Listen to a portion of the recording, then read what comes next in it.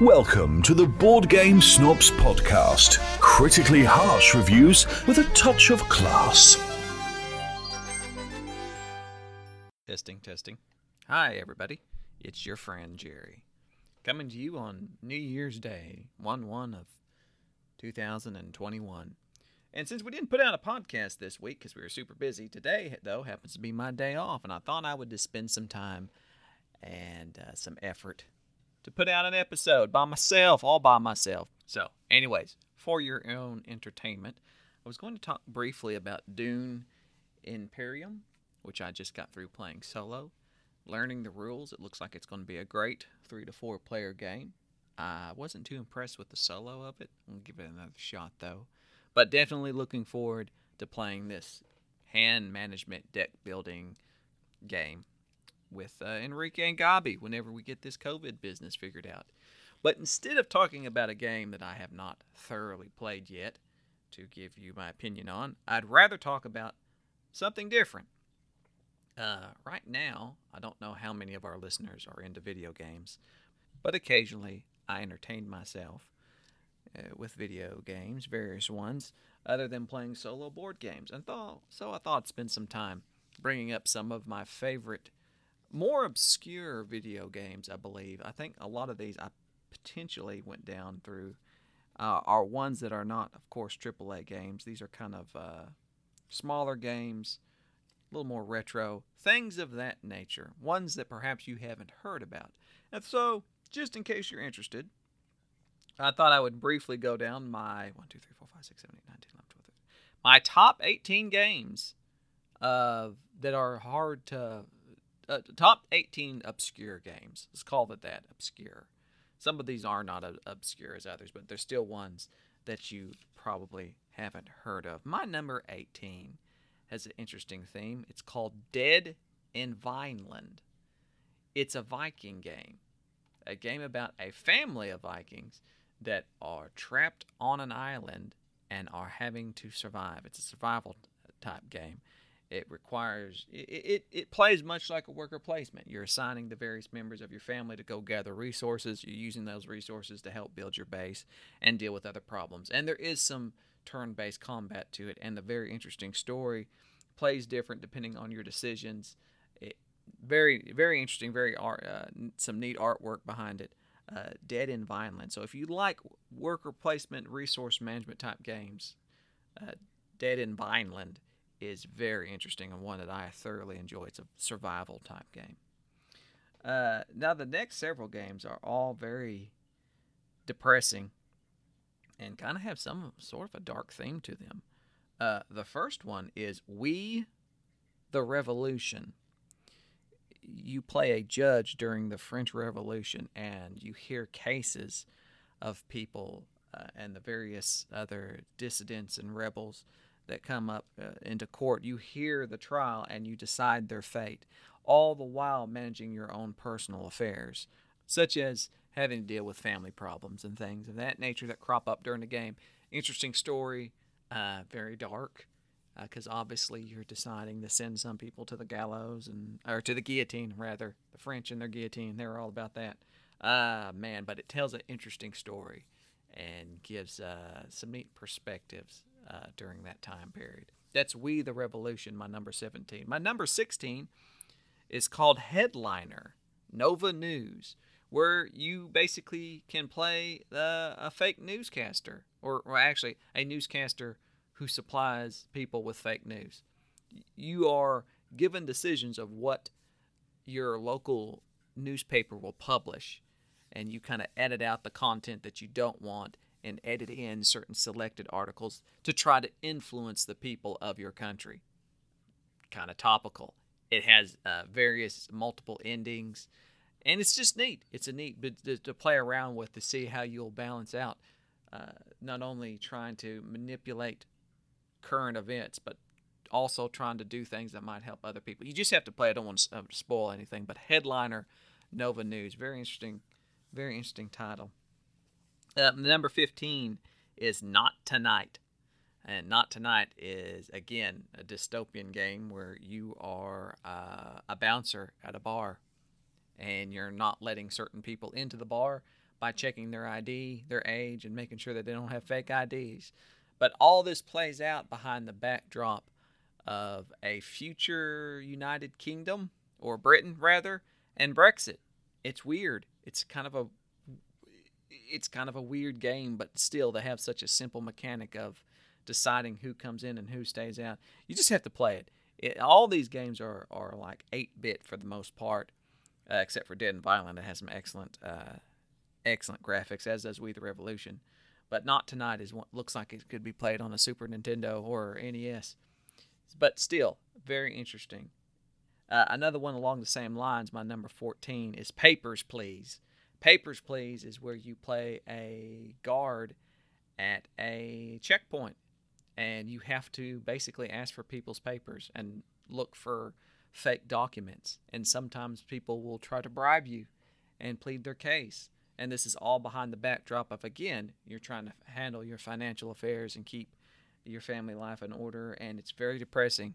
Papers, Please is slightly depressing, but is not as depressing as the next game. That is Beholder. Beholder, and there's also a sequel, Beholder 2, which I think Beholder 2 is the superior game, where you, on both instances, are playing an individual in a totalitarian government who is basically another cog in the machine. You're working at a very boring entry-level bureaucratic job, shuffling papers, all the while trying to either rebel against the system or at the same time look after your own affairs and try to figure out how you're going to get your family out. It's very dark, but yet very humorous. That's Beholder and Beholder 2. My number 12 is probably a more popular game that a lot of people have heard of. It's another survival game, Subnautica. Subnautica is where you are an astronaut who's crashed on a mostly completely oceanic world, and you're basically swimming around with alien fish and collecting resources and trying to build various structures that will perhaps help you get off this planet. Still has more story to it than just that. But for those of people who like Minecraft, that whole crafting system, Subnautica is a much prettier game. And it's really neat how the story kind of guides you to the various areas of the ocean floor as you look and dive deeper into the looking at all the flora and fauna and building submarines. It's just neat. It's a very neat game. Number 11, the game probably, I think I'm like the only person that plays it. It's called Cart Life. Cart, like you're pushing a cart. And Cart Life is about you running your own little business or food cart in a New York City type area. Again, this game is pixelated, 8-bit, black and white, has some really funky 8-bit music to it, where you get to choose one of 3 individuals. You can either be an immigrant who's just arrived and has bought a newspaper stand, or a single mom trying to make her way. But each of the individuals that you select have their own benefits and their own motivations and their own story. And if you'll remember back in like the 90s when computer games were kind of taking off, there was this genre of typing games where they tried to teach you how to type, kind of like the Mavis Beacon type, thing, except it was, boy, I just dated myself there, Mavis Beacon. But they tried to teach you how to type. Well, Cart Life is kind of like that. It uses that same mechanism of having you type out certain phrases to perform certain actions, all the while trying to manage your cart by buying supplies, and then you have to price things, so you want your profit margins to be high enough. So there's resource management. It's just a cute game. That's Cart Life, my number 11. My top 10 now. My number 10 is a newer game that just came out called Suzerain. That's Suzerain, which I forget what that means. I had to look it up. But you are a president in like the 50s, 60s era of a made-up country that's struggling for its own identity and has a lot of problems going on. And as the president, you have to pass legislation and decide the fate of what your country will ultimately become. Has multiple endings. It's all text-based. If you don't like reading, don't play Suzerain. But it tells a very interesting story. A lot of neat decision-making. And it's replayable because, sometimes, like the first time I played it, I got cooed. Made the military really mad. And that happens. And sometimes you can accidentally start a war, a nuclear war. That's a thing that can happen. So there, Suzerain, number 10. But number 9, a lot of people have played Faster Than Light, which is probably one of my most played games. Faster Than Light is, again, an 8-bit top-down space exploration. I don't want to say space exploration, but basically you're moving around the map in space, trying to get your little spaceship from point A to point B, fighting enemies at the same time, managing your resources, and sometimes you just die. You die a lot in this game. Faster Than Light is an amazing game. If there is one game that everybody needs to play, it's Faster Than Light. But it's not my number 9. That's just a good game. My number 9 is actually Convoy. For all of you who have played Faster Than Light, then you need to play Convoy. It's basically Mad Max. It's Faster Than Light with a Mad Max theme. Your trucks. You're building up your trucks and your convoy and trying to survive, except just like Faster Than Light, except it's on Earth instead of in space. My number 8, Gods Will Be Watching.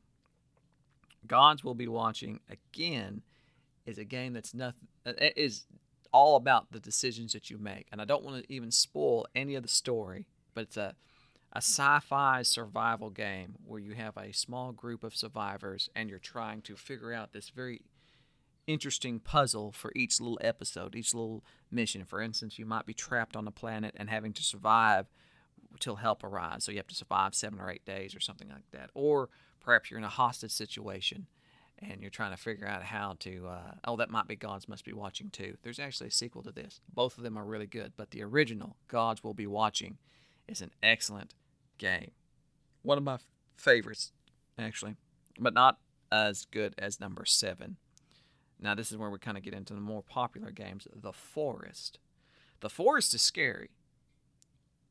It's a more modern game where you have crashed on a Lost-like island, and weird things happen, and you're trying to collect resources and build your little fort and survive through the night. It's scary. There are some scary things that happen in the forest, but it is an awesome, awesome game. Number 6. This is a space dice game. I don't know why I wrote space dice game out there, but it's called Tharsis. Tharsis. Tharsis is about a group of astronauts on the spaceship, and it's falling apart, and you're having to roll dice and assign those dice to certain areas to fix part of the ship. Plays very much like a board game. It should probably be a board game. If you like dice placement games, and I hate dice placement games, but Tharsis actually tells a story as you go along, and you die, and sometimes you run out of food, and you have to eat, you have to cannibalize some of your crew members. So that's a thing. Number 5, Kingdom. Now, there's actually 2 of these. There's Kingdom Classic and Kingdom New Lands. Kingdom New Lands is much better. A side-scrolling 2D 8-bit game where you're a king who's trying to build up his kingdom, and every night you get attacked by these weird-looking, ghoul-looking guys. So you have to build up your archers and your defenses, all the while managing these resources and building a boat so you can get off the island and go to the next island, rinse, dry, repeat. Wonderful game. For a game that has, you just either move left, right, or down. Left, right. Move your king to the left, move him to the right, or press down to activate whatever object you happen to be standing by. Simple mechanisms, but a very fascinating game with a lot of resource management, and you'll die an awful lot because you'll die when the little monster guys steal your crown because you can't be a king if you don't have a crown. Number 4, My Friend Pedro. My Friend Pedro is about a talking banana and guns and parkour. That is correct. Your friend Pedro is a banana. You are basically John Wick in a yellow tracksuit, and you're doing parkour while fighting the mob. If any of this sounds at least a bit interesting, then you must try My Friend Pedro. Number 3. Now, if there is a game that's not for everybody, this is it. Sunless Skies. Now, this is the sequel to Sunless Seas. Sunless Skies is much better. You are a captain of a flying train. It's a steampunk game, so it all makes sense. And you're having to make these weird decisions and choose your crew and just play this very text-based story and, of course, fulfill your ultimate objective of whatever your objective might be. You get to choose what you're wanting to do.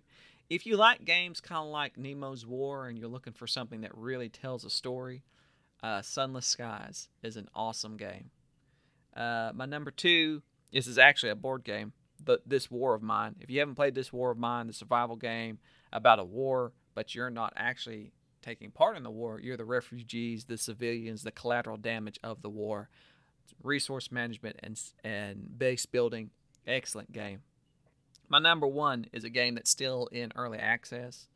Been playing it for quite some time, and I love it to death. They are doing it in episodes, and there's still like a free roam mode to it that's still very engaging. It's called The Long Dark. The Long Dark is a winter survival game. You've crashed your plane in somewhere up in Canada, and you have to go out and survive, collecting various items and clothes and crafting and trying to find a place and hunt, and it's an amazing game. Again, as you've noticed on my list, a lot of these games are either depressing or very much like a board game, or they're survival games. I love survival games on PC games. I did not like the This War of Mine board game, but I love This War of Mine video game. The Long Dark is one of the best survival games out there. I love it to death. Anyways, so there, 18 games. Maybe you've heard of, maybe you haven't. And I'm lonely right now because this is my day off. So when you get this, and so the Steam sale, the Steam Winter Sale is going on right now. I think it goes on until January the 5th. So most of these games are probably on sale. So if you're listening to this, jump on Steam and see if you can't find them. All of these are on Steam actually, and probably on sale. Email me your favorite obscure video game, and I might check it out, because that's what you do when you're bored. You sit around where your kids are gone, your wife's gone, you're off work, Gobby's working. There's nothing else to do except play your solo board games and take a break to play something on your computer every once in a while. This is what my day's been like. Anyways, back to Dune Imperium. It looks good. I don't really like the solo so far. It really does feel like you're just using this Automa deck for the other players, other solo. There's 2 AI players when you play solo, because it's really a 3-player game to make their decisions. It's very easy to play, but I just don't like messing with that. But I'll give it another shot. So it might not be a great solo game, but the mechanisms so far of the game remind me a little bit of Underwater Cities, where you're using a card for an action, but also it gives you a benefit, and then when you end your turn, the cards in your hands, you get to utilize the resources on them. It's kind of interesting. It's a neat take on deck building. I don't particularly care for deck building, but this looks like this is. I've only messed around with it, so I haven't got to play it yet with real life people, but I'm impressed by it so far. And I just have the retail version. I do not have the miniatures. I guess I might try to upgrade it if I end up keeping it, just to have something to paint. But so far, Dune Imperium is looking good. It's looking really good. And I'm sure after me and Gabi and Enrique give it a play, we'll let you know more about it. Anyway, send me an email, boardgamesnobs@gmail.com, or come to the Facebook group and post stuff. Anyways, I'm going to try to post this tonight, just so y'all can have something to listen to, because I'm lonely. I'm bored and lonely.